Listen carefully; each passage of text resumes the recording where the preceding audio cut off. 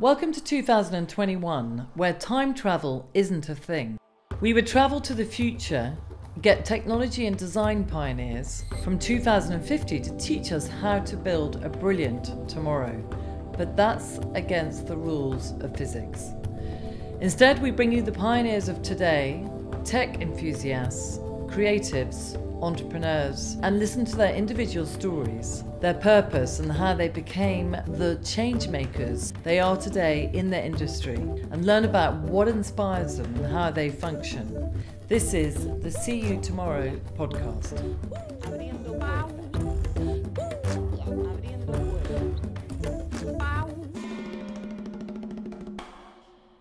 Welcome to the See You Tomorrow podcast. I'm your host, Katrina Logie.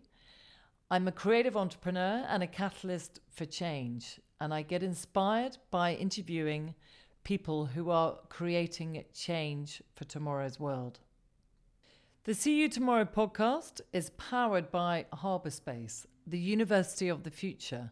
Find out more at harbour.space. Today on the See You Tomorrow podcast, we have Hannes Chopra, who is a professor at Harborspace, also the founder of Rasa Future Fund, investing in fintech and insurance tech startups, and is also an executive coach and advisor.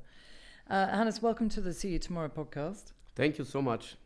And we're here to learn about your story. So tell us about, where you grew up first, and let's talk a little bit about that and how you got to where you are today. With pleasure. I was born and raised in Germany. My parents were the classical first generation coming from India to Germany in the end 50s. So my dad was one of the first actually scholars coming from India after Indian independence and the Second World War to Germany. And then studied here, did his doctorate, and became a professor at the university in Bonn. And I was born in Germany, in Bonn, and that's where I spent my childhood, where I grew up. And that made me basically, being in this environment, being in this context, a very important role, I think, for me played that my dad, being in the university, had a lot of time at home. So I was used to basically having lunch together with my father and my mother. Okay. So, and we kept on talking a lot. So I think this disease, which I'm sure my students suffer from, of talking a lot, it's somewhat in the family. Right. And I benefited a lot from that. And frankly, the older I get, the more I realize how much I benefit from that, as a lot of things come back, which then were just the talk. And I think the second important thing is we got introduced to an Indian musical institute and an amazing lady who became our musical teacher, or Guruma as we called her.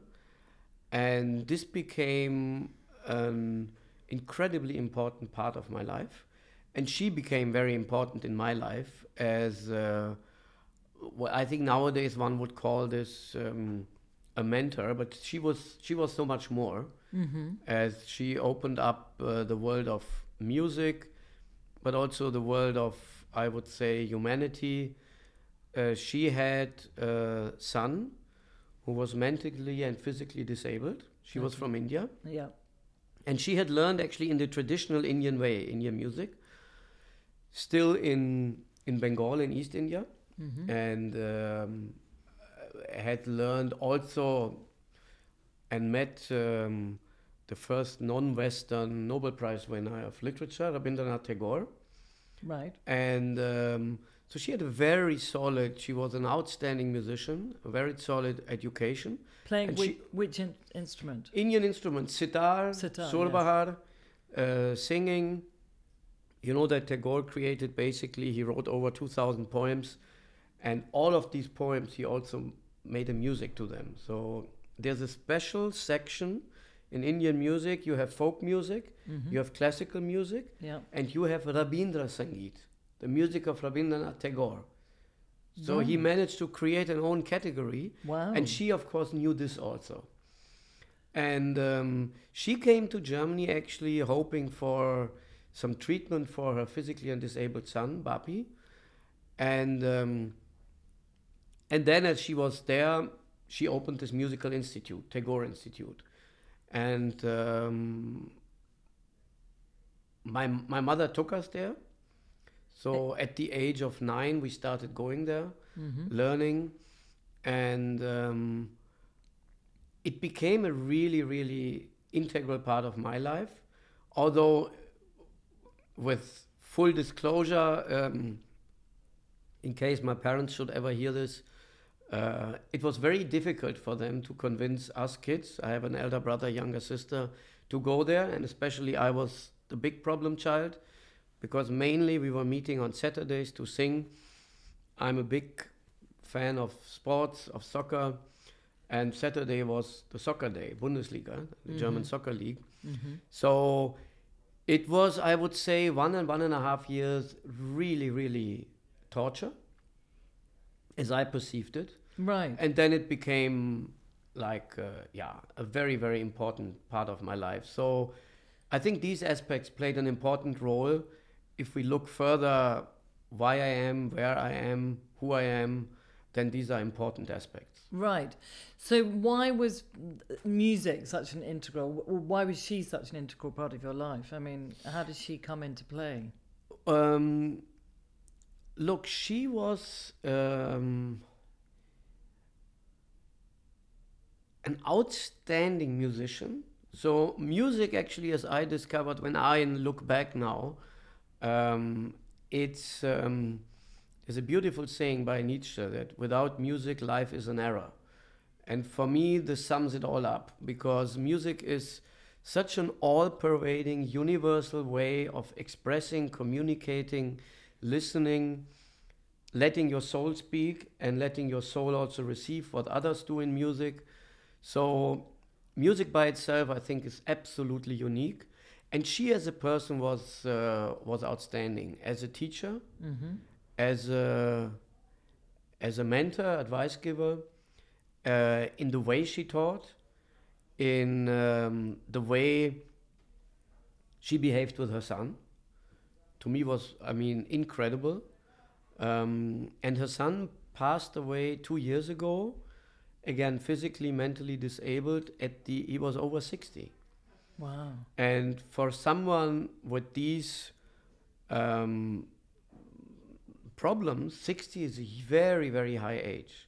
And what really made him live and live and live was the love of his mother. Because she dedicated her time. She dedicated herself, but to a degree of honesty and openness and love, and he was always there. He was always at every concert, at every lesson. He was there. I felt very close to him.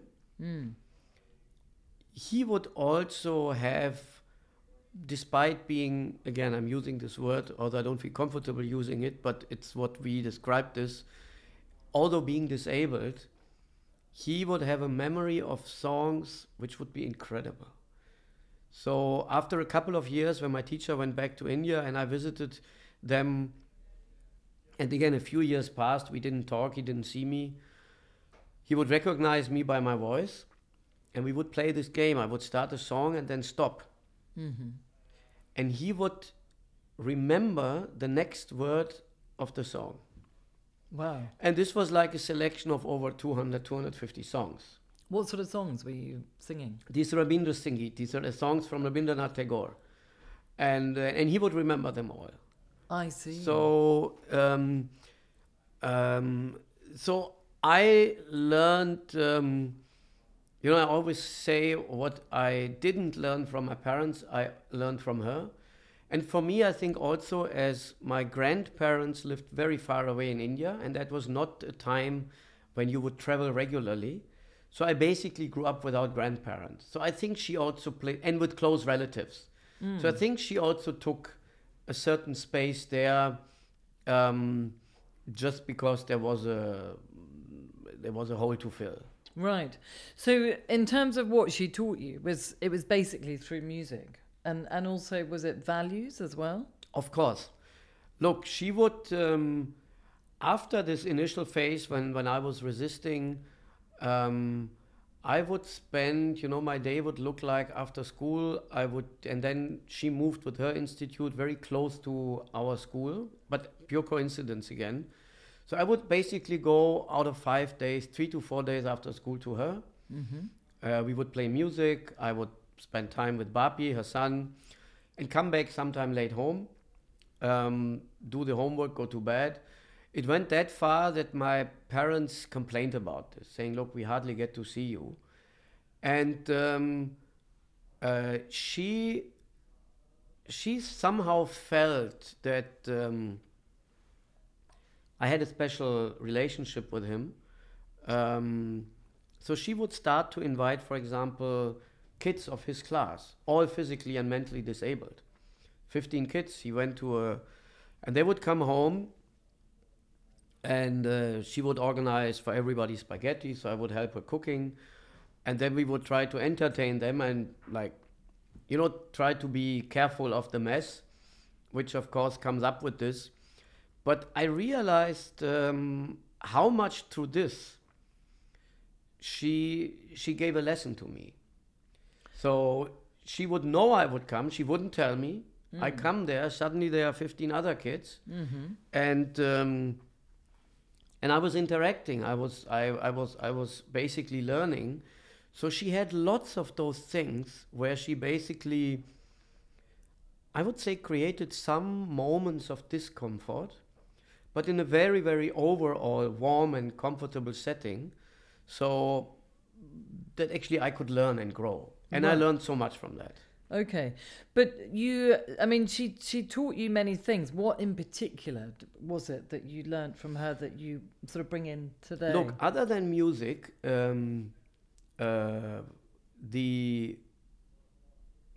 what true love means, that love is nothing mainly romantic, but it's purely an approach towards life, which means inclusion.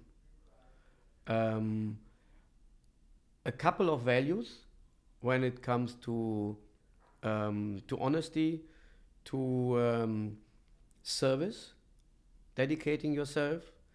There's this beautiful saying by Mahatma Gandhi: if you want to find yourself, lose yourself in the service of others.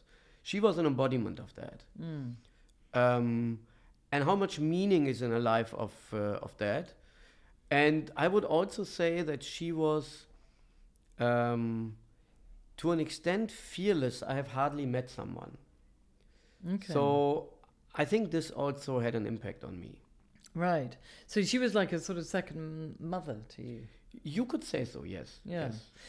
And your mother, she was aware that you obviously had a good relationship with her. My mother brought me there. Yeah. My parents made it, and it was a lot of effort, especially for my mother, who was basically driving us around in addition to all the other tasks she had. So they were very happy. They wanted this to happen and this relationship. So that was very much intended, and they still feel today very, very grateful and humbled that we had this chance, that she was exactly in this city during that period, because there was hardly any other Indian musician at that time in Europe having a musical institute. So it was really rare. Right. How do you bring music into your life now? I mean, do you still listen to that music? Or? Oh, yes. Look, I listen, I practice, I play, I sing myself. There's not a single day which passes where we listen a lot of music at home. I play with my sons. We still have regular concerts. Of course, now, at least for the last year, actually exactly a year ago, I had my last concert in Germany with my brother. We will do another concert, but virtually in May. So we will record from two different places. I will sit with my sons in Barcelona, he's in Germany, and then it will be compiled. Well, let's see what comes out. Reciting the same music. Exactly, we will be playing the same, and then like hope that a magic guy who knows how to mix things together will apply his magic. Amazing.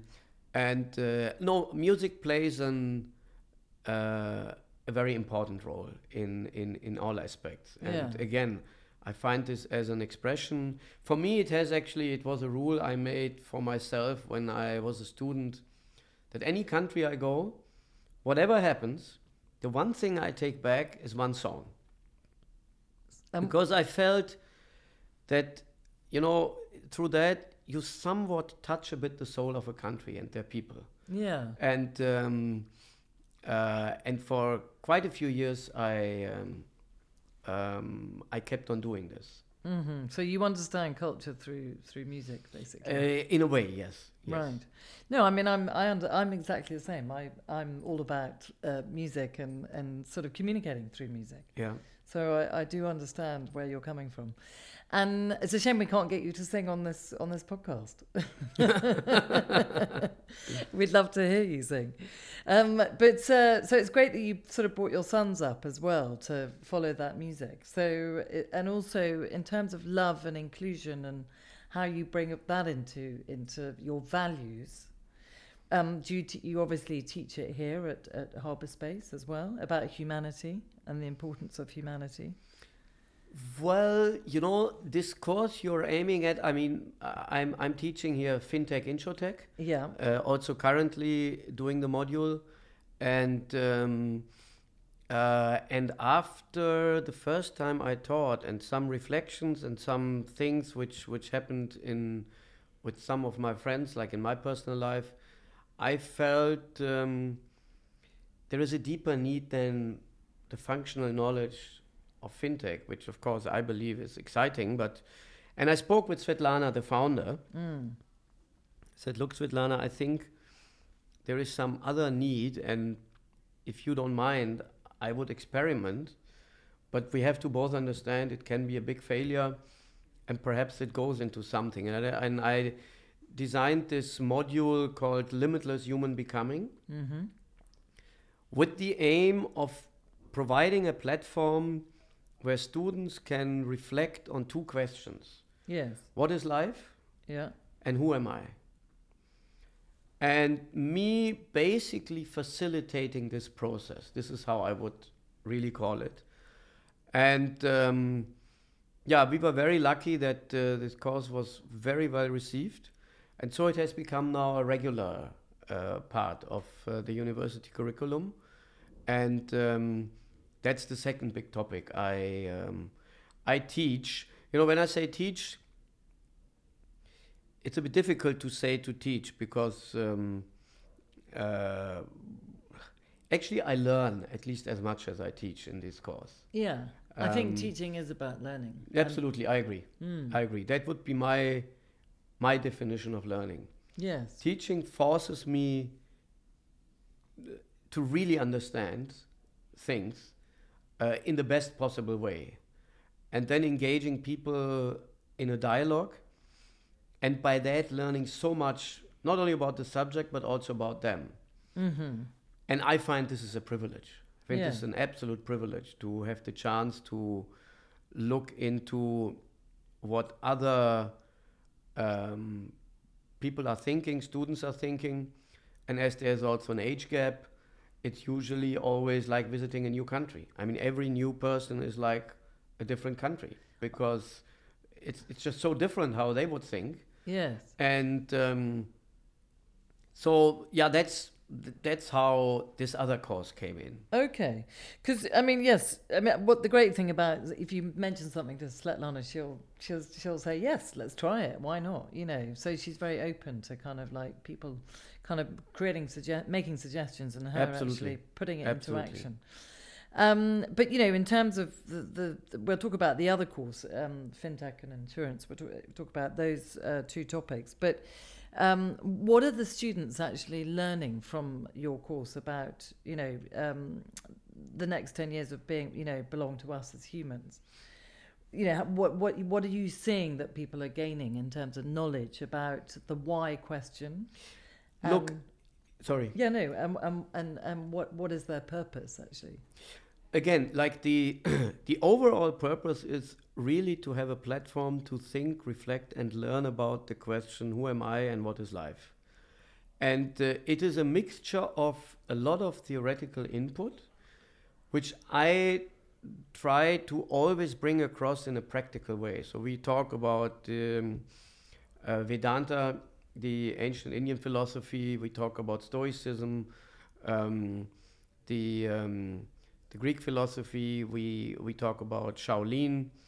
I had in the first course also a Shaolin monk, Shixing Mi, who spent 2 days with the students. We apply the Japanese Ikigai purpose concept. Yeah. We do different activities on fear setting, on managing your energy. It's lots of activities. The main driver there for me is that everything which I come up with has some practical value. So it's input, but then applying it. So it's really, like a necklace of pearls. Mm-hmm. You do one activity, you have one reflection, do another activity, another reflection, you get some input, do an activity based on this input, another pearl. And so my wish is that it gives a chance for every student to have a better understanding of what life is about and who they are. And sometimes it's even more important to know who they are not. Yeah. I think this And is also, great. Yeah. my hope is that whenever life gets tough, and it gets tough, that's part of life, the nature of life. Mm-hmm. And actually me calling it that life gets tough is already a label which is not justified, but just to make this simple, that they remember there is some videos, there is something to read, there is places they can go where they can get some deeper insights and find inner balance again. And they don't have to use any external measures, whether it's drugs or alcohol or anything. But my wish is that in this moment they recall, you know what? I remember in this course we spoke about this, and let me look at this again. This is my hope. Yes. So that it's not just the course, but it's like a kind of reminder that there is other ways to reflect on life than running away from reality. Yes, which I think so many people do. Yes, true. But it's great that you're bringing this in, and especially now, because people are, since the pandemic, I would say, are looking more inside themselves to figure out what is it they really want to do and what is their purpose in life. Absolutely. Absolutely. So I think, in terms of the fact that you're teaching it here at Harbour Space, I think it should be taught in every school. I agree. But, I'm also sure 5 to 10 years from now, it will be an obligatory course everywhere. And ideally even starting in school. Yes. Because it's hardly too early to go into this reflection. I think so many students come out of school not knowing what they want to do. Yeah. And, and they carry on through life, just taking a journey, but letting that journey happen rather than actually knowing what their journey is. So I think the fact that you're giving them that opportunity. And do you sort of, in terms of the students, what are the results that you're seeing from them taking this course? Look, I get a lot of overwhelming, positive, humbling feedback. The first course was basically 2 years ago. And also from this class, whenever I meet students, they all recall this time and how transformational it was for them. And that, frankly, for me, is the most important thing, because the judge of our life can only be we. Everybody is his or her own judge. So I'm very, very grateful about this. And apart from what I get out of that, during this course, which of course creates also a certain bonding and reflections which go far beyond the usual one. What I see and hear is that it's very beneficial for students. So do you feel like you're guiding them? I think I'm helping there. I hope they realize that at the end they should guide themselves and they should see this as an opportunity. Yeah. And why this is so critical is because in the system we grow up, consciously, subconsciously, we make everybody permanently exposed to other people's opinions, and we make everybody consciously or subconsciously assume that if other people are happy with me, then I'm good. It starts with parents, then kindergarten, then school teachers, then university professors, then your first boss, your second boss, your third boss. So, and the message there is, look, you should act in a certain way, then you get good grades. You should act in a certain way, you get promotion, you get more salary, you get this, you get that. And I hope that with this course we can break this a bit and say, you know what? You don't have to act anything to anyone. Mm-hmm. It's your life. Yes. You live it. Yeah. And it's your choice if you let other people dictate how you feel. It's your choice. Start making it your choice. Yeah. Don't be a victim of your own life. Yeah. So stop this pattern for yourself and just start living in a different way. Yeah. That you let whatever comes from outside either happen to you or you close up to this and you say, no, I'm fine. So that's why this is, I believe, really, really important to have this reflection. Yeah. So it's called Limitless Human Becoming. Exactly, yes. And did you create the course yourself, or did you look at other people that were teaching? No. I created myself because I didn't find any precedent. And those which came closest were not completely applicable as I felt. So I created it myself, and frankly, it's all the time work in progress. So every course for me is learning. My approach to teaching is the first time I would teach the same thing, 90% the same as I did before, I would stop teaching. Because that means that I'm not learning. And if I'm not learning, then I have basically betrayed the main mission of teaching, as I believe. Yes. I have to be the first one who goes with the mindset of saying, I know nothing. Mm-hmm. So that's why it's really a course which permanently, it's very different to how it was 2 years ago. It's very different to what it was a year ago. Because I try to embrace and learn and reflect what worked well, what didn't work, what did I miss, which journey we took where I was not prepared with some input. And so that's, so I developed it myself. There is a few now courses which come close to this, and anyhow the whole journey of personal development in the last couple of years has really a strong growth and importance. So there's more and more which is happening. Mm-hmm.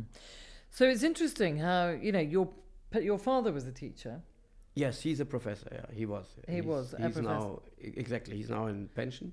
And your mother, was she in any way teaching? She's been working.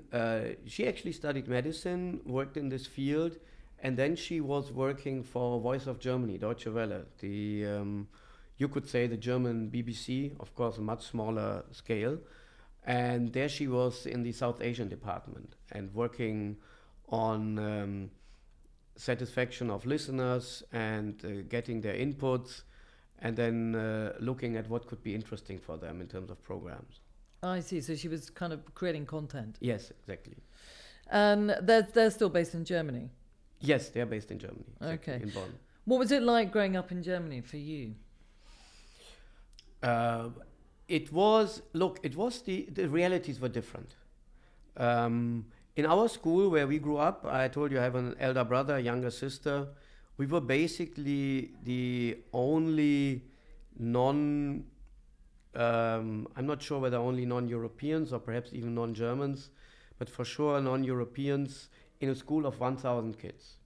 Unimaginable today. Amazing. Yeah. And that was in the beginning of the 70s. And How did that feel? How did that feel? I have to say, overall, it felt in a way good, because we had I had very caring, mindful teachers. There were instances which were difficult, whether it's a situation, or they then appeared to me difficult, that you would be talking to friends and they would start talking very negatively about foreigners, and then I would say, look, I'm one of them. No, you're one of us. We're not talking about you. And then would continue. There were situations like in German schools, you had religious education, either Catholic or Protestant. And we had to decide. And as we are by background Hindus, so my dad was told that, look, your kids, what we do with them? I mean, they're Hindus. Where do we put them?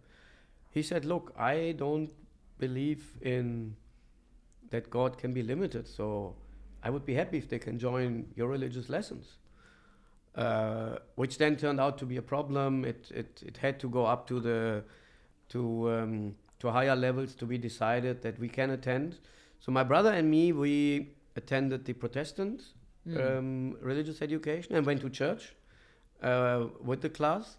And my sister wanted to do the Catholic one and also went to church. But these were situations one cannot imagine nowadays. No. But that was the reality then. And of course, it was also a time when, being a little bit of darkish features, you would be noticed on the street, in a bus, again, unimaginable today. But that was the reality then. And Germany now is so multicultural. Yeah. It's very, very different. It's very, very different. But overall, I have to say, very, very nice experience, and very, very warm, very positive upbringing. You felt included, basically. Absolutely. I felt included. I realized what real inclusion means the first time I was in India, where I had never been before, but it was a new experience that nobody watches you when you walk on the street, nobody looks at you in a certain way. So that's where I realized, okay, there are some limits to how you feel included when you're in Germany. Again, now this is not the reality. And that was also something I felt when I was in Russia, that nobody looks at you, because just people are very, it's just multicultural. Right. So yes, tell us a bit about, your kind of work experience, because you worked in Russia also. I worked in Russia, yes. I actually went to Russia with, I had some initial work experience with a chemical company, Bayersdorf, which was an education.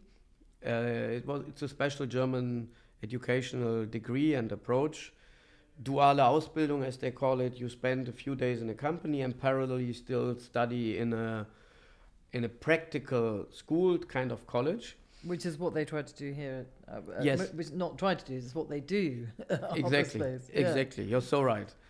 And then I studied, and then I worked for Allianz, actually. Well, I was 2 years actually managing this musical institute of my teacher, and then I worked for Allianz, 16 years. Okay. And with Allianz, I went then to Russia also. Yes. As we did a major acquisition there. Initially minority, then we took over majority. I became CEO. So it was an absolutely fascinating journey and a bit unexpected. I never planned or aspired to be a CEO. And then I left Allianz, but I stayed in Russia, and with a short interruption then joined the largest Russian bank, Sberbank. Right. And for them created a company from scratch, a general insurance company. Okay. Because you studied economics, didn't you? But I studied economics, yes. And then insurance, was that something you were sort of I mean, how did you get into insurance? That's a great question. So when my friends from university heard about this, they thought, look, what is wrong? You're the last person we could have ever imagined ending up in insurance. And I'm sure insurance is also not the segment which has been waiting for you. So they were laughing about it. I was fascinated by the person who became my boss and one of my mentors later. And I was fascinated by the opportunities still possible in insurance.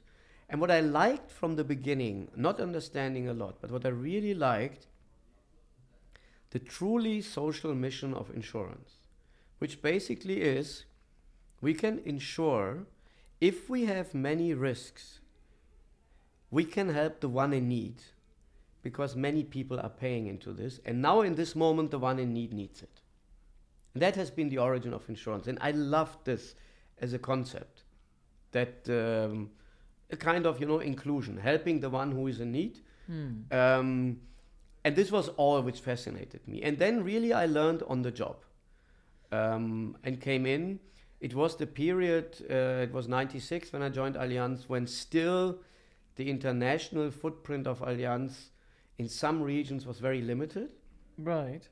So I was working in the business development area, and we had like 8 years of acquisitions, greenfields, expansion. I mean, incredible, unheard of. We grew from, I think, a presence from in 2 countries to in 28.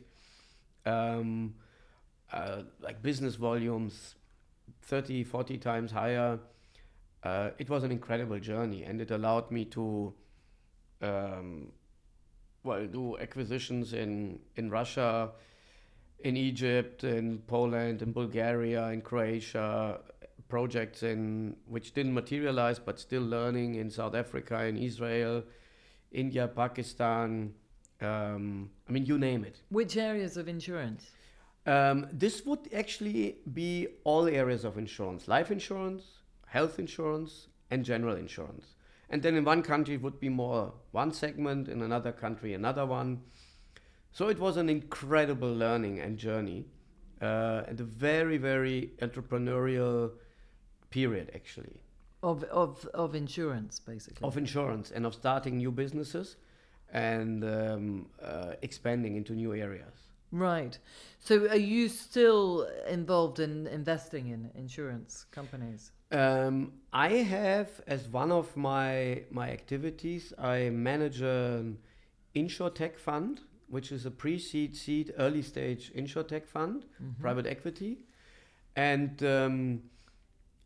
what we are looking at is we invest in early stage companies which are changing the value chain, are really addressing an issue which is impactful, which is meaningful, where there is, of course, a chance to earn a return, and where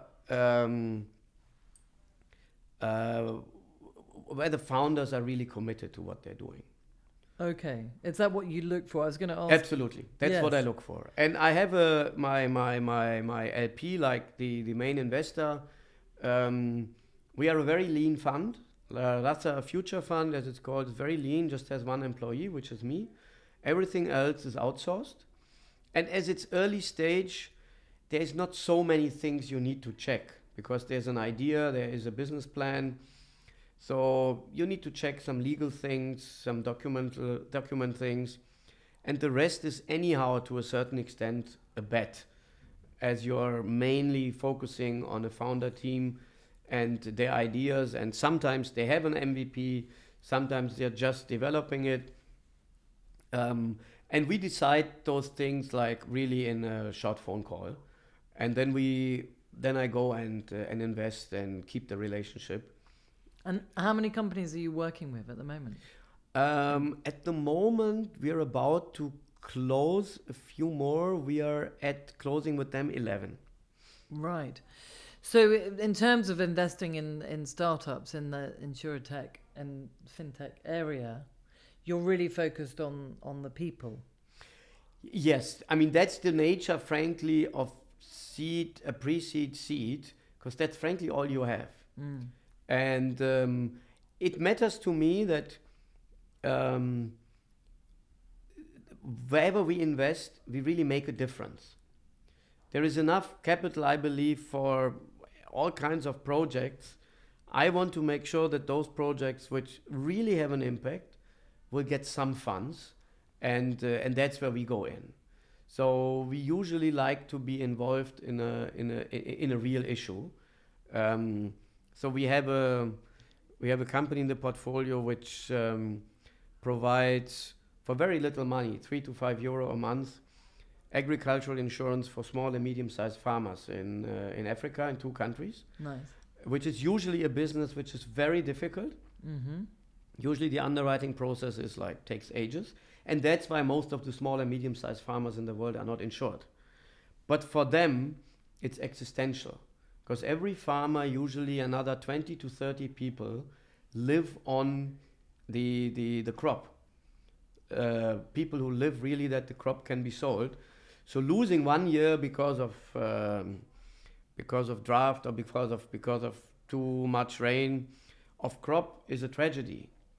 Or there is a company, we're discussing this company also in class now, which is providing small credits, home loans, Mm-hmm. in India for the low income population. People with an income of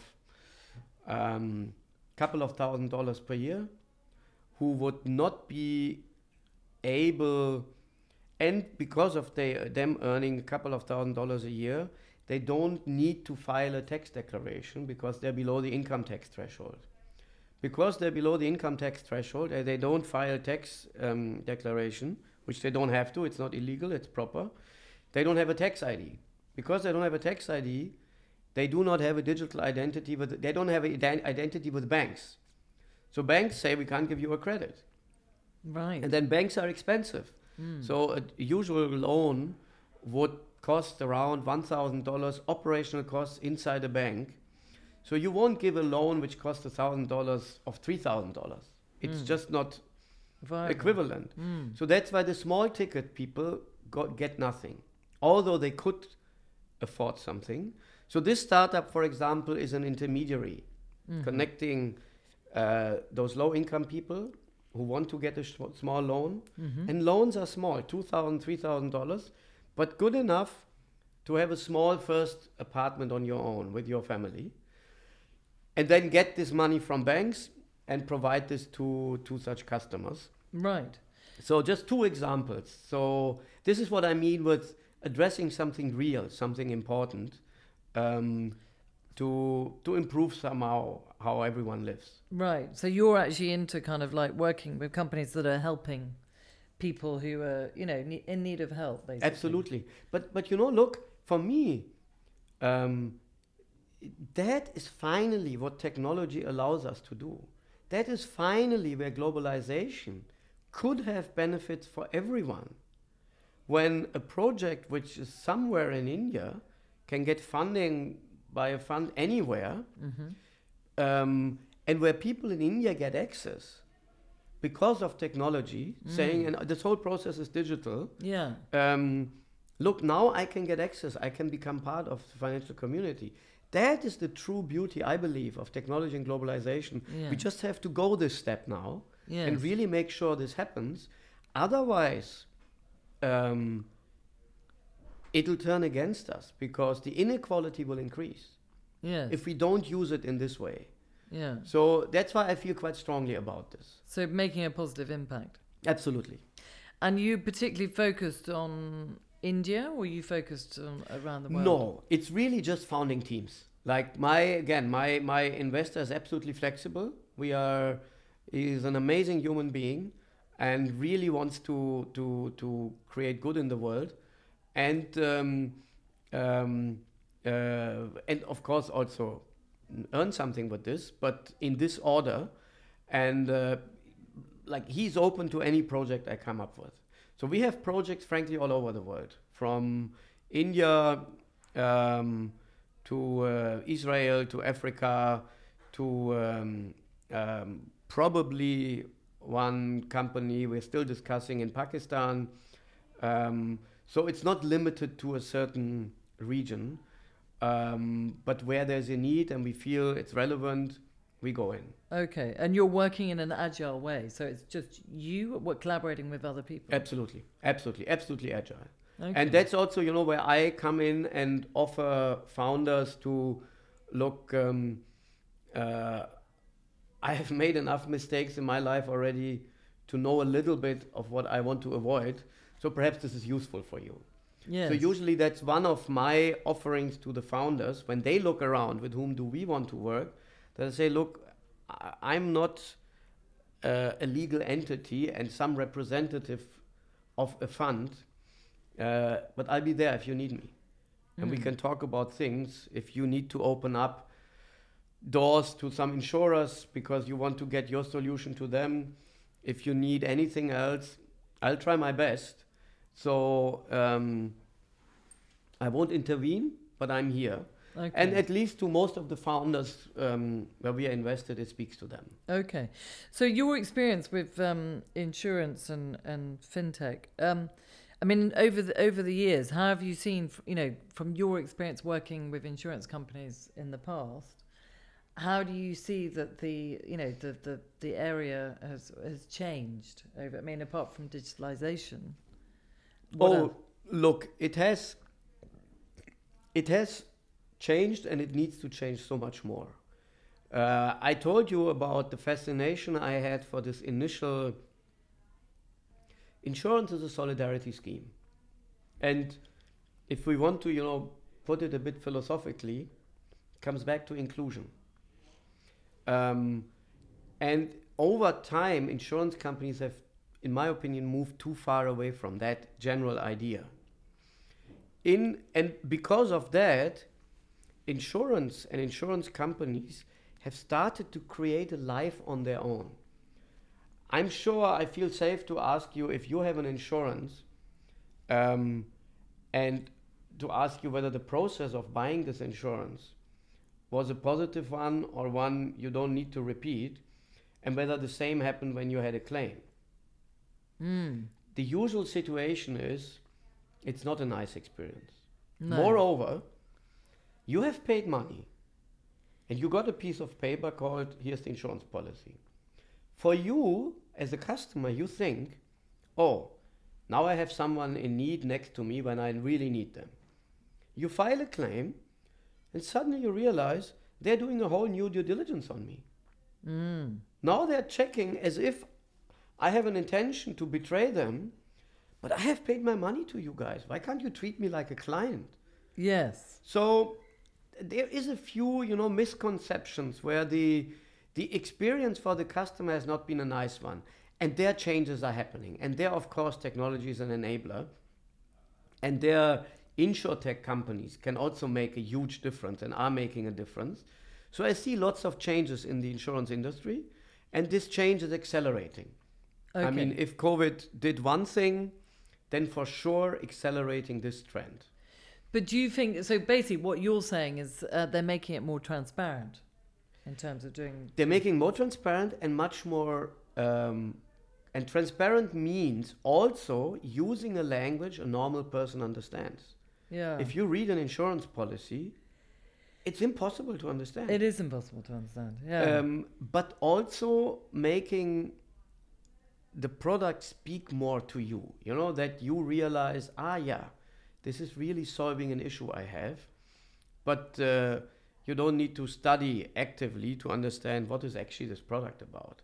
Mm-hmm. So there's really changes happening in all areas. On the product design, on how it is sold, on the claims handling journey, in all areas. Right. Yes, and also, I mean, I'm sure since COVID, since the pandemic, for example, my brother's, he's owned some bars and restaurants in London. He's suing a massive insurance company who are trying to wriggle out of paying for their cover. Business interruption, yeah? Yeah, business interruption. Yeah. So they've got a massive court case against AXA Insurance Group, as an example. But, I mean, does that happen a lot?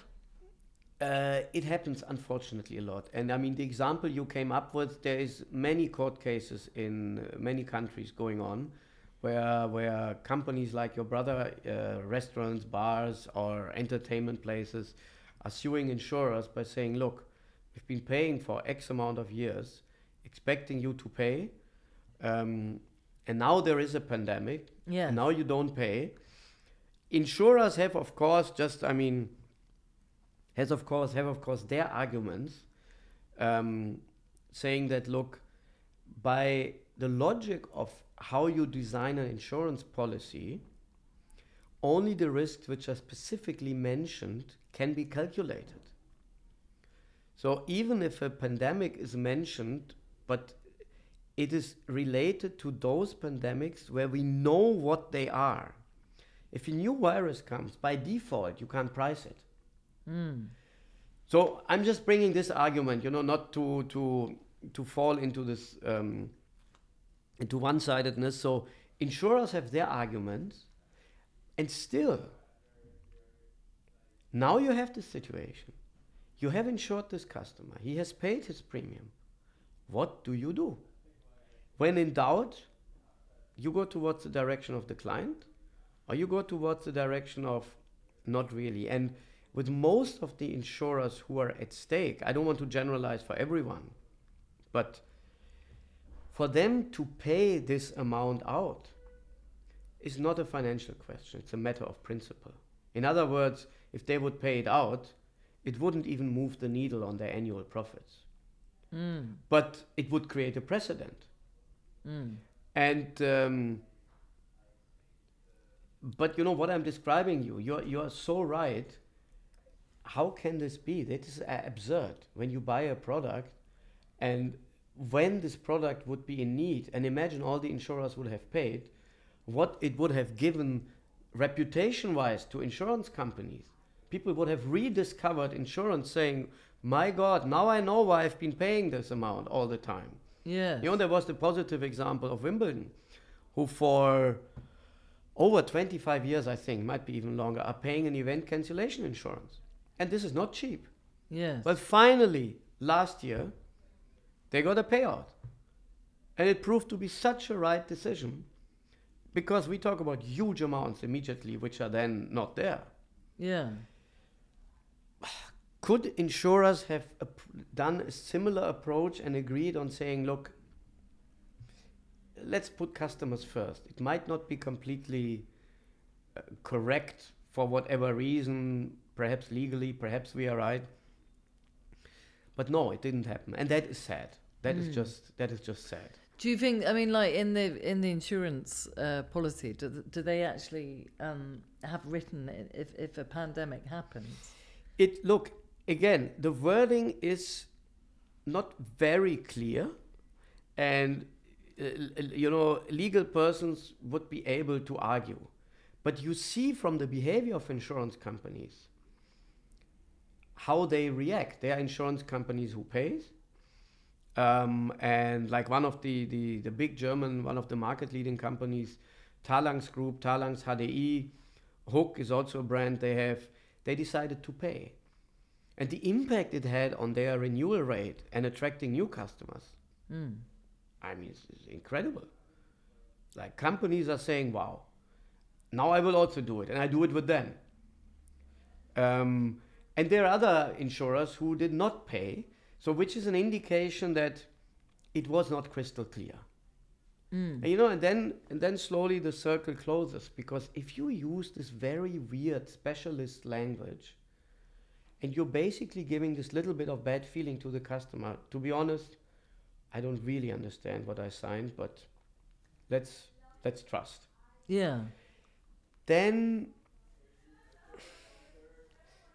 I don't feel very comfortable if then in a moment of need, and I mean this is such a moment of need, and I don't have to tell you, you explained the story of your brother, but you imagine a person like this whose livelihood, the livelihood of his family, depends on the bar, on the restaurant, on the club, every day. And these are not high margin businesses. So these are not people who have 5 years of savings accumulated and can easily sit at home, put their legs up and relax. Yeah. It's low margin businesses. Yeah. So every month really matters. Yes. And again, I mean, I've been a CEO myself. I know how difficult such decisions are, but I don't feel very comfortable the way it has been handled by those insurers who said, no, we're not going to pay. And again, especially those where the financial impact would be marginal for them. Have you seen this a lot where they don't pay? Oh yes, there's quite a few. I mean, I'm following this. There's quite a few lawsuits going on in different places all over the world, actually, because this is a universal problem. And the good news is, again, that there are some who are paying, who are saying, look, and that will sort itself, out in a certain way, because customers have a choice. They see it. Yeah. They say, look, okay, I learned my lesson. Okay. So with the pandemic you're particularly talking about? Exactly. I mean exactly the impact of COVID. And when you talk about business interruption, I mean, is there a more imminent, concrete example than the pandemic? I can't think of anyone. When on earth would you, and same with Wimbledon, when on earth would you insure an event cancellation like Wimbledon? Yeah. It has to be such events. Yeah. Or Mobile World Congress, for example, last year. Yeah. Exactly. So, so they have to have those, they have to cover those events, don't they? Yes. And that's what's written in the policy. But what you're saying now is the way insurance is changing is they're making it more easy to understand. More easy to understand, more accessible. There are, companies. There's one of it became a unicorn, Digit, a company in India, a digital insurance company, end-to-end digital. And the CEO, who's a former colleague of mine, Kamesh Goyal, they introduced a system that all their communication with with customers, their policy, their marketing, everything, every document will be read and checked by 12-year-old kids. And they explain what they understand. And if they can explain, they bring this communication to the customer, not before. Amazing. Yeah. And this is happening more and more, that it becomes, we change the equation. It's an unequal equation otherwise. An army of lawyers and experts sitting in the insurance company and one customer. It's an unequal game. Yeah. So I think people get lost in it, don't they? Absolutely. Yeah. Absolutely. I mean, I certainly do. Yeah. No, absolutely. I mean, for me, signing up to an insurance company, it doesn't make me want to do it with all the paperwork. And and that's the other thing. So I believe in future, if insurance does not manage to become closer to become a love product, it will be very difficult to survive as an industry in general, because then people will only insure what they really, really, really, really have to buy and need. But otherwise they will say, you know what, better not. So the industry has to change a bit like that. Exactly as you described, this mentality of something inside tells me, is it really necessary? You don't understand it, you're paying money. Who knows what will happen if you need them? And also, you think how much the insurance companies are making and how often do they pay out? Yes. Yeah, exactly. So, it's, as you said, it's not in balance, is it? Exactly. Yeah. So how are you what are you actually teaching? Tell us, about the courses you're teaching at Harbour Space. We spoke about limitless human becoming. I'm teaching FinTech, InsurTech. I have another, syllabus prepared on leadership, but this is up to the leadership of Harbour Space to decide. The FinTech, InsurTech one is a lot on, some financial basics, of course, on how companies work, what is actually happening in the financial sphere, what are opportunities there, and then bringing in as many use cases as possible so that students see what is actually happening there and are able to talk to founders, question them on the problem statement, question them on whatever is there. And I try to bring always a couple of founders of different stages of their development. As a company, sometimes even if it's FinTech 1, and then usually 6-9 months later is FinTech 2 module, and then in FinTech 2, which is happening now, I bring one or the other founder whom I had at FinTech 1 to describe what has happened since then. You said and shared with us, this is what your challenges are, this is what you're working on. Looking back, what of this has happened? What are new challenges which came up?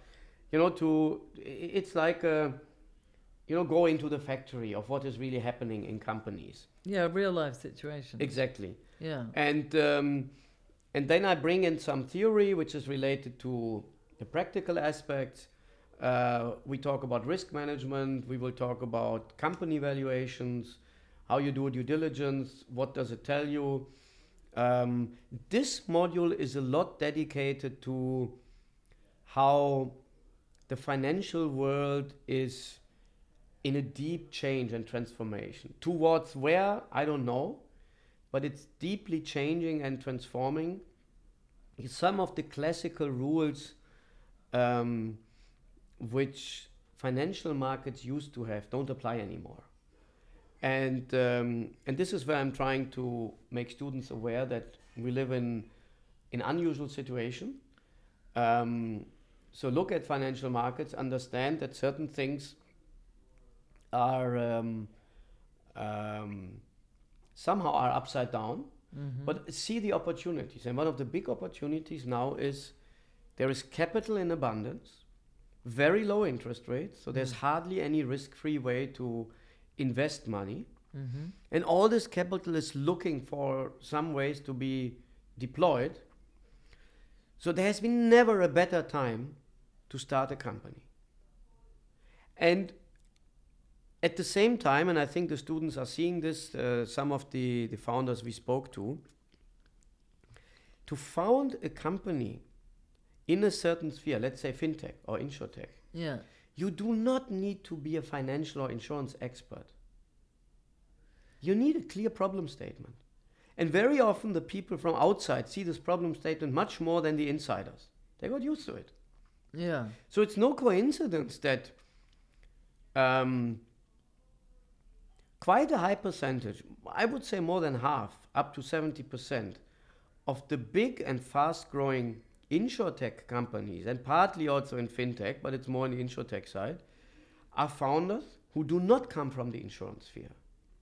They've worked in other... They've worked in other spheres, Yeah. which are much more technological or customer-driven or whatever, and look at it with a fresh glance and say, hang on, how can this be? Let me dig into this. Let me look into this. Go deeper, and then start doing something. So that's the other message that I'm telling students. To start something, if you have a problem statement, go. Yeah. Don't wait for degree A, B, C, or you want more experience, or I spent 5 years in a big corporate and then I'm ready. No, now is the time. Because we really live in unusual times. There's lots of capital available. There is still a lot of gaps between what people experience in certain industries. Let's take the car sharing industry. Yeah. I mean, I still grew up in a time to order a taxi, my goodness. You call at least the day before. There's a couple of cars available by this one taxi company. Then they come, super expensive. It was a luxury item you have. It was not a commodity. Yes. And now you stand, click, click, click. And your taxi turns up. Incredible. In 2 minutes. Yeah. But this is now on car riding, on taxi. You imagine the same kind of revolution in insurance. On demand. On demand. Just as an example. So what happens in our times that people get used to a certain technology like this Uber, FreeNow, Cabify, and they start more and more asking, why can't I have this with my bank or with my insurance? Yeah, you want to just click a button, basically. Absolutely. Yeah. And that's the opportunity because they're not coming quick enough. Yeah. So, but this opportunity is for the next couple of years. And at the same time, you have lots of capital. Yeah. So this window will close in 5 years, 3 to 5 years. Yes. So one of the main topics I'm trying to encourage is, if you have a problem statement, go. Just go and try. And fail, no problem. Yeah. It's not a coincidence that the most successful founders, if you look at successful big unicorns and look at the average age of the founder, it's in the mid-40s. Mm-hmm. It's a myth that, this 19-year-old geek is the right person to immediately... It doesn't mean that you can't build a great company when you're 25. No. What it just says is experience and failure matters. Exactly. So better start something. Even if it's not sure, you fail. Yeah. As long as the rules are clear and everybody who invests knows this money can also go bust, at least learn from it and do the same and fail again and then do the same. Yeah. But, take this now. This is what is the opportunity of our times. And build a good team. Absolutely. That's the most crucial one, actually. Yeah. That's the most crucial one. Because, on the team aspect, and this would be something I would discuss a bit in detail if we would go for this leadership module. When you have a team, you have to make sure that 1 + 1 + 1 is 4. And not even 3 and not 2. Because if it's 3, you better stay on your own and keep arm's length relationships because it's too cumbersome. Look, working with other people is tiring. So you make sure you create a group where you together elevate yourself, which means you have certain rules, you have certain ways of how you resolve conflicts, you're radically honest to each other or brutally honest. You really approach this in a proper way from the beginning. And this is a topic, many founders don't look at when they start. They're excited about the problem. They go to the closest of their people, friends, sometimes family, brother, sister, start a business, don't realize that now they've put even more eggs into one basket. Mm-hmm. You don't only lose a business, you will have conflicts with your family, with your close friends. Manage this well. So it's a very, very important point you mentioned. This part, don't wait for the first conflict. When humans work with each other, conflicts are a necessity. Just make sure you manage them. Or there is this nice saying, a good friend of Israel told me, he said in Israel they say this, if 2 people are in the room and have the same opinion, one of them is not necessary. That is why you would have a team. Yeah. But then you have to manage this process. Yeah. You need different skills. Absolutely. Because I think also when you're, managing a startup, the challenge is you think, oh my God, I can't do everything, So I need somebody to sort of support me on this, or absolutely. I can bring this to the table, and they are bringing their own skills, and it's what you need. Absolutely, and that's why it's interesting you mentioned this. That is one of the reasons why not the industry expert, in my example in InsurTech, or many non-industry experts become so successful with InsurTech. Because the one thing when it's not your business line, you have endless humility. You know what you don't know. You're much more inclined to bring in people who are better than you and where you will listen to. Because you don't know. Yeah. Which is where the business mentor comes in as well. Absolutely. You're right. Have you always had a business mentor throughout your life? So you started off with the woman who ran the school. Look, I would say so, but this was, my attitude. I don't think many of them would know or recall or would classify the relationship as a business mentor relationship. For me, yes, it was. And it's a bit a question how far you take it. My approach is I try to learn from everyone. In a way, each one of my students is my mentor. Yes. And that's how I have looked actually at my life and my situations. So that's why, and every founder I work with, where we've put in capital and they would consider me as their mentor, actually I learn at least as much from them, I hope perhaps they get from me. So that's why I think it goes very much in both ways. Give and take. Absolutely. And it also requires that I can only be a sensible, useful mentor if I never lose this curiosity and ability and humility to say, this is your problem you are telling me. I don't know your problem. And I'm not guessing what your problem is. So tell me more. Tell me more. Tell me more. That is for me needed to be a good mentor, I believe. The moment I stop this and I say, I remember the story you have, 1984, this is what happened to me. I have stopped, in a way, developing myself. And might not be now, but that will mean that I'm limiting also my role as a mentor in future. Mm-hmm. So actually, they need to talk about the problem. And Absolutely. you're just there to listen. Yeah. But look, I'm soon, or not soon, but in like half a year, I'm 55. The gap between the current generation and the older ones, I always laugh about this or tell my parents that, look, if you think you don't understand me as your son, because we live in different worlds, you have no idea how close we are. You ask me how it will be when I'm your age with my kids. We will be like on two different planets. That is how fast the world is changing. Mm. So I just cannot even pretend that I have really an idea what's going on in the head of a 25-year-old. I can't. And the more I would assume, the more I limit this person and I limit myself. Because I'm not learning from this person, meaning I'm not really useful to him or her. And they are also not really getting anything because I seem to preach to them. Yeah. That's why this has to be always a kind of passionate curiosity. Mm-hmm. And that, I think, is a prerequisite for any mentor relationship. Right. So you've just studied to become a coach. Yes, exactly.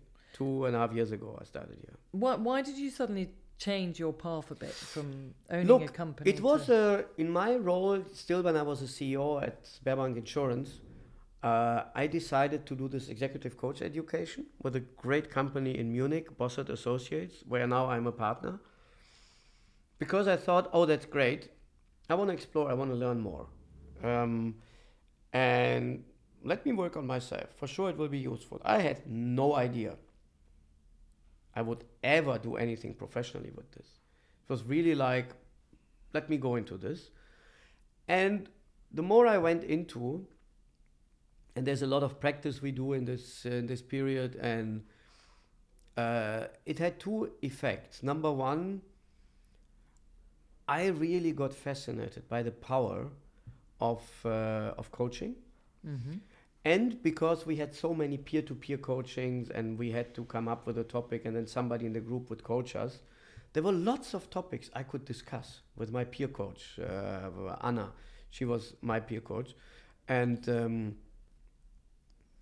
there's so many things I reflected on because I had to come up with something, So it created double clarity. It created clarity on me understanding, wow, there is this powerful tool where you can really work on people, with people, and on yourself. And you more and more, what is it actually, what you would want to do now? What would work? And the result of both of these things was that I got incredibly interested and curious about working more with teams, but not now as a CEO, but from the side.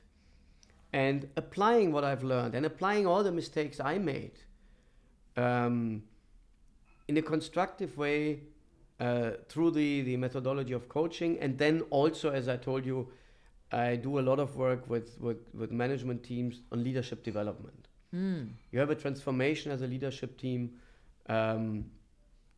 Let's discuss, let's talk what is the challenge, and we look at ways how to address it.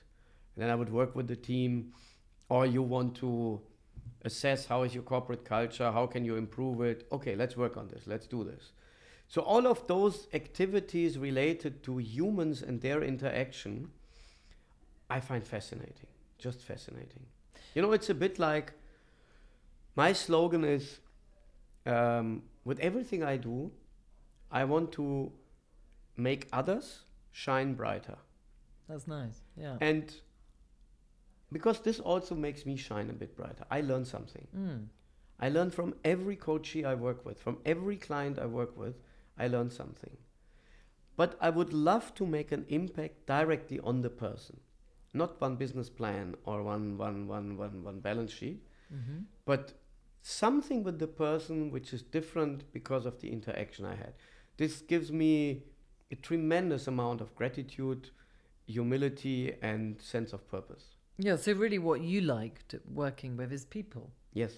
And the people who are creating their businesses, it's very much you're focusing, targeting them as a person, to make them a better person, to give their work more purpose and also more, I suppose, more success. Absolutely. Yeah. So it's fine-tuning the person. Yes, I hope it is fine-tuning. If I put myself into my shoes when I was 25, it was much more than just fine-tuning.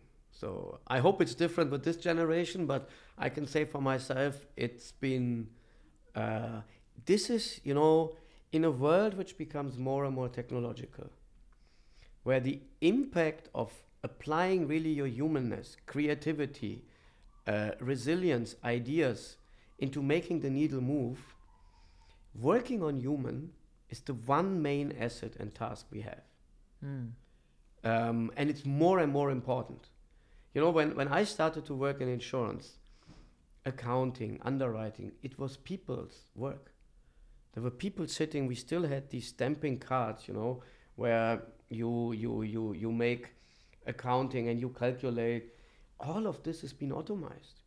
So there's lesser and lesser activities for humans, which are automatic or robotic, because robots and machines will do it. We are needed in areas where it's really about our creativity, our idea, being really there and giving it all. So in that way, working on helping people to shine brighter, in a way, is probably one of the most important things to do in our time. So you're focused on humanity with technology. Yes, absolutely. And that's what you're combining in terms of all your leadership course, your coaching, your mentoring, your startups, helping startups think about the leadership behind it. Absolutely. So it's really like zooming in on that. What are the most common problems you see in terms of, like people starting their own business? What do you would say was the most common problem? Look, we touched a few. Let's assume you've come across a major problem you feel strongly about.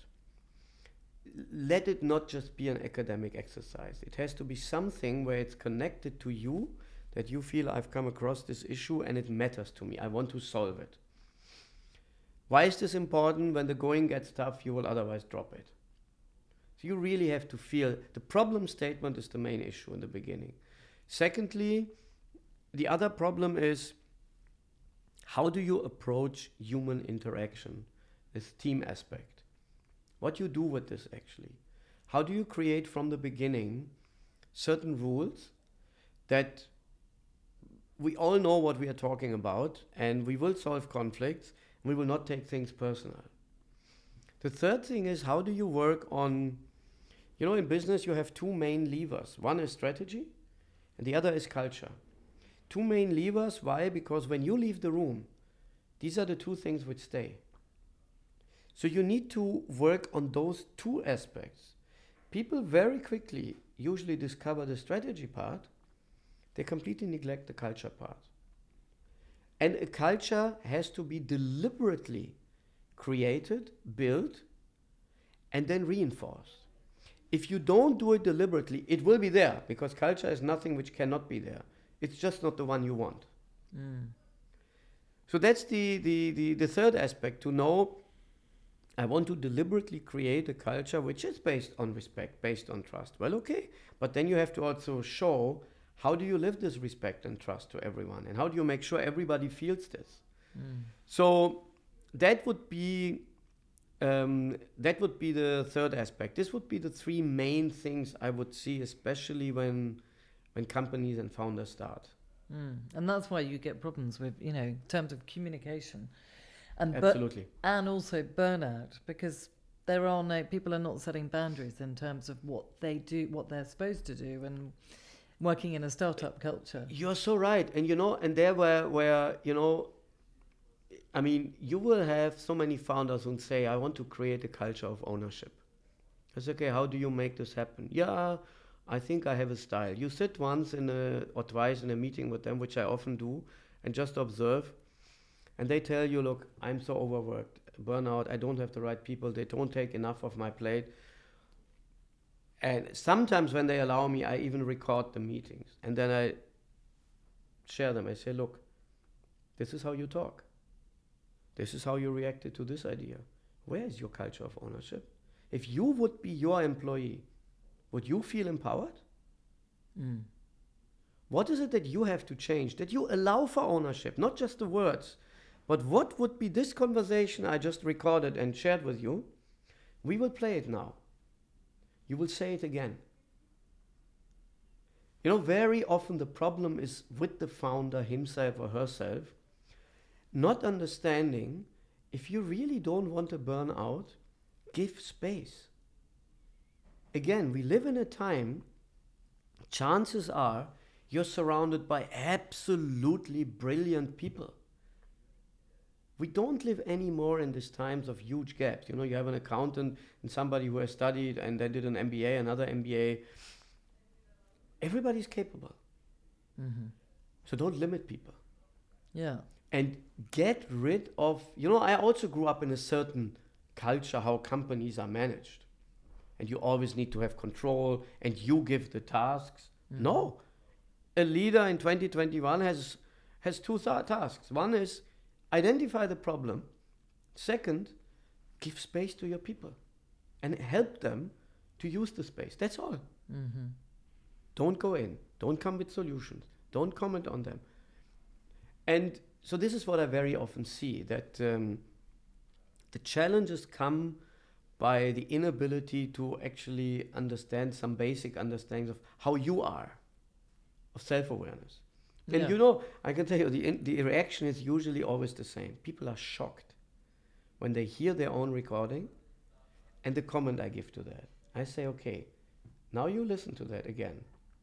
Forget it's you. You are the employee. Put yourself in the employee's shoes. And by the way, we will not listen to the recording. I will say these words to you.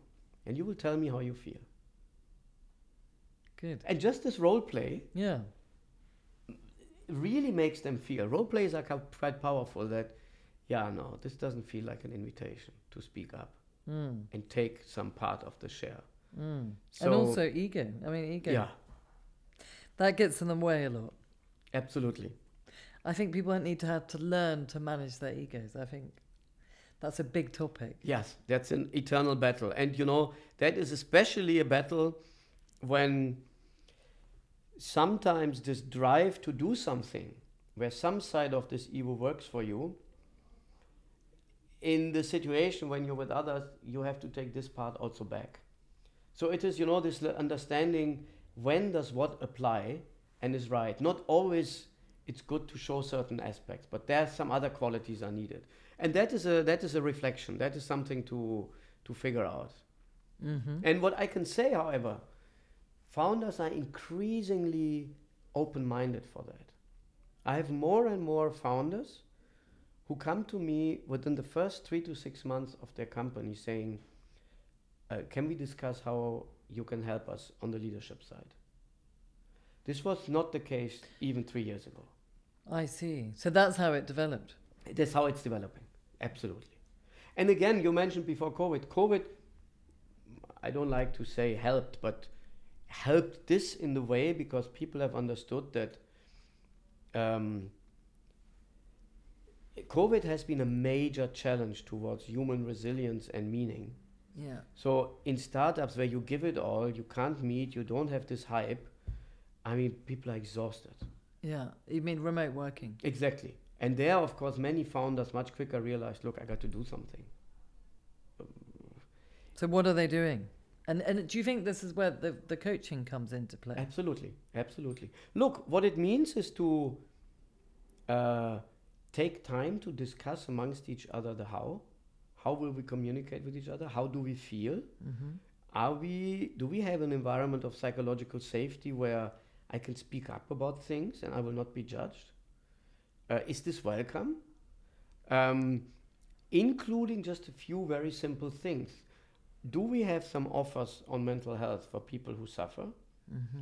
Do we offer one or the other once a month resilience workshop for our employees or founding team? You know, how are we addressing this issue? And there again, there is much more openness coming, and it's accelerating, which I mean, I can observe in my little universe, which is I think very good trends. So basically, you're really interested in the people and culture.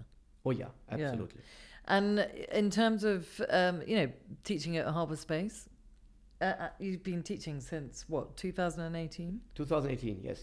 And what do you like about teaching at Harbour Space? Oh, look, all what I told you, how I understand teaching, which I told you is basically learning and a mindset of passionate curiosity and a mindset of, and I would apply this also to students to make every student shine brighter afterwards and have some more insights, would not be possible in other educational institutions. I would, or at least it would be a major challenge. So the students which are here are exceptional in their quest of learning something, in their quest of going into a zone of discomfort, in their engagement. The assignments they get,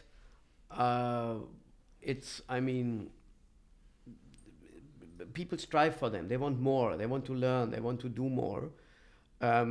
It's fascinating to work with a limited number of students, where it really becomes more a mentoring relationship than just teaching. The concept of modules, 3 weeks in a row. You know, if I remember very well, because these 45 hours is like 1 hour, 15 minutes I used to have during one whole year in a university. Once a week, you have a lesson that comes up to the same amount. Forget about even starting to compare what we can do in one module to what I learned at that time. Just content, intensity, and reflection-wise. It is impossible. It is so uncomparable. You can do so much more with so much more depth and so much more engagement I see on the other side. It's just a very different ballgame. And I remember, I can tell you, yeah, I never said this publicly, actually, also my students don't know. My wife knows it. I told her the first FinTech class in November 2018, I still remember vividly. I had prepared, and first week, Thursday evening, I come home, I tell my wife, I don't know what to do. She said, what's up? She said, I'm done. That's it. This was my 3 weeks. I'm out of content. This is what I had planned to do. Yeah. This is the speed and the drive which is developed in such an institution. Because people are asking for more assignments. They ask questions. You jump to the next topic. You reflect on it. Another idea comes. You can come with a topic you had in mind later at this point in time because it fits. It's such an interactive, intense process. That happens quickly, yeah. Yeah. So I understood, wow, okay. And it was my first experience in this intensity. So I learned my lesson for all future courses. But I just mentioned this because it was such a great analogy for me to see the old world, which I had prepared for, and the new world. Yes. So how did you adapt to that? Absolutely. And you know, it's a dialogue. With students, it's a dialogue. And that is fascinating. I mean, it is, I think it is a big step towards what education in future should look like. And I find this fascinating. And again, very grateful, very humbled that I'm able to be part of this. Right. So the way Harbour Space, incorporates teaching and learning by doing and developing their own business and also getting experience, you think universities should Oh yeah. incorporate It, no, I mean, it's just no comparison. It's so interesting if I look at my friends and the kids of my friends and what they do at university and how much it's still so close to what I used to do. You have a certain test, your knowledge is being checked. Multiple choices, this is right, this is wrong. I mean, this in 2021, come on. We will have a test and exam on Friday. We'll have 2 exams. One is on Friday. And for me, one of the topics was, okay, what is an exam which I can do where even if they have access to all internet, it is still relevant. It doesn't give them any answers, but they will develop something. So I call these exams usually explorations. Yes. Because they're given real life tasks. Yeah. And they can Google as much as they want. There is no solution for that because this case does not exist. I made it up. That the company X is in a situation Y, you are the CEO, what would you do? Great. Where I want actually an exam to be an intense process of thinking and reflection and going outside of the box. Because this is what they will face all the time outside. Yes, exactly. It's real life situations. They will never be in a situation where there's 20 multiple choice and they have to guess which one is right or wrong. This is not how life is. Life is a never-ending school. Yes. So you better get learning by trying out and applying and adjusting again. So yes, it's absolutely the way things should be developing in an educational institution. Great. And you obviously love being in Barcelona, and you were here during the pandemic. Yes, absolutely. And just what was your biggest learning from the pandemic for yourself? My biggest learning for the pandemic was, for me personally, it's been a tragedy in general. For me personally, it was a blessing in many ways. One of the things, I take many things out. One of the things I take mainly out is that, and which I'm sure will not change afterwards, I spend usually minimum 2, usually 3 hours a day on my own learning. So when I study new subjects, I prepare some content, I listen to things. I've never had such a productive time than in the last 12 months. And I plan to continue doing this.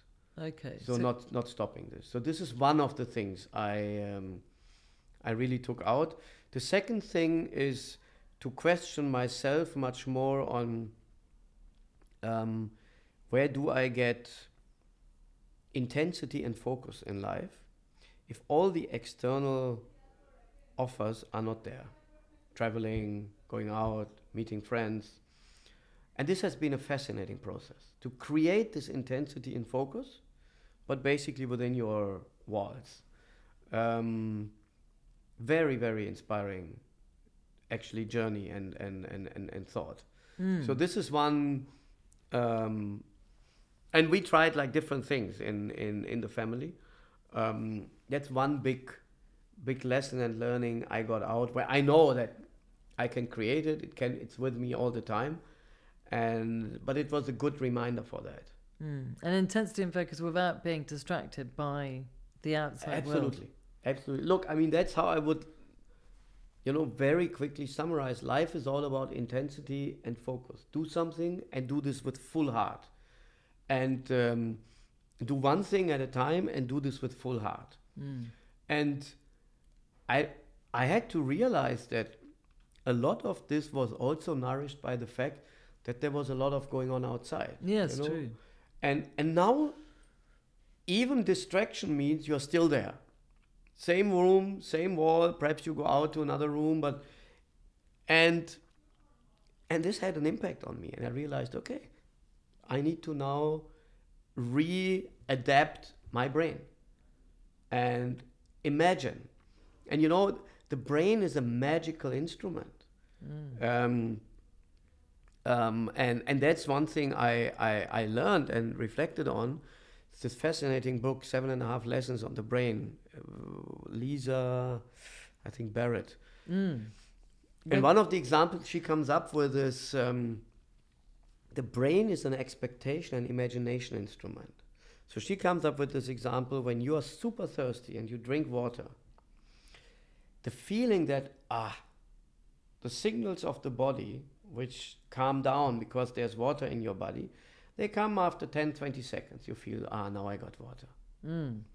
Physiologically, it takes 20 minutes until the water hits the places which were asking, man, you need water.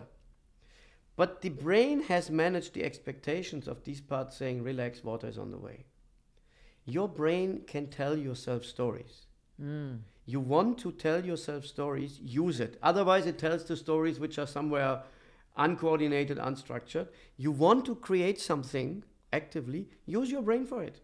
It's strong in that. Yeah. So that's something I learned. Manage it, but it's about managing your brain as well. Absolutely. Yeah. Absolutely. And one last question. What book are you reading at the moment? I'm currently reading a book by Adam Grant.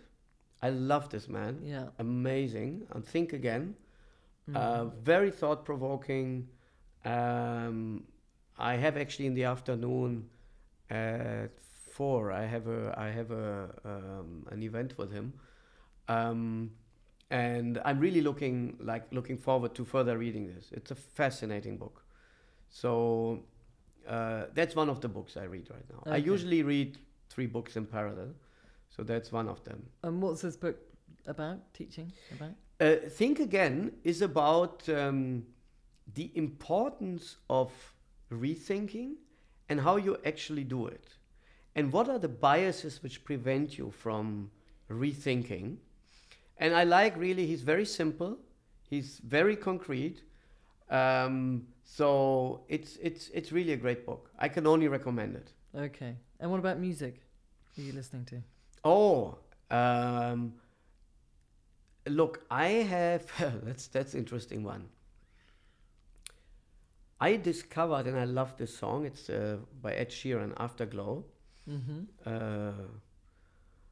And I'm very often listening now to, in the 15th, 16th centuries, there were, which was a very, very active, creative time in India and Pakistan. And Kabir, Amir Khusro, writers and philosophers who basically wrote philosophical things but put music around them. And I listen a lot to that.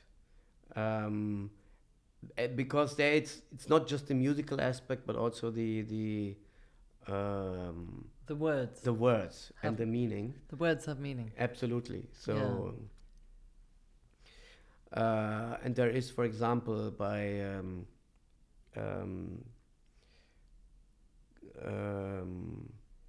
Kabir, beautiful like line which says, which is a talk of a person to himself or herself saying, look, I've been searching for meaning all my life.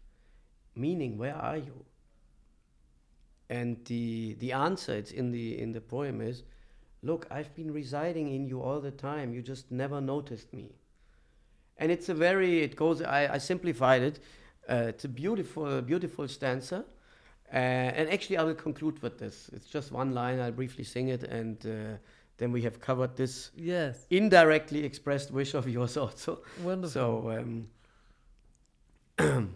Moko kahan ढूंढ रे बंधे मैं तो तेरे पास हूँ मोको कहाँ ढूंढ रे बंधे मैं तो तेरे पास हूँ.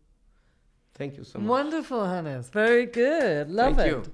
Well, Hannes, thank you so much for joining us today. It's been my pleasure. And I'd happily talk to you all afternoon. But there's so much to elaborate on, and your mind elaborates. So thank you very much, and look forward to hearing more from you. Thank you, and thanks for the great dialogue. Really appreciate it. Okay. This was another episode of the See You Tomorrow podcast, introducing you to brilliant minds and ideas. Find us on the YouTube channel, Spotify, iTunes, or wherever you listen to your podcast. As always, see you next Thursday.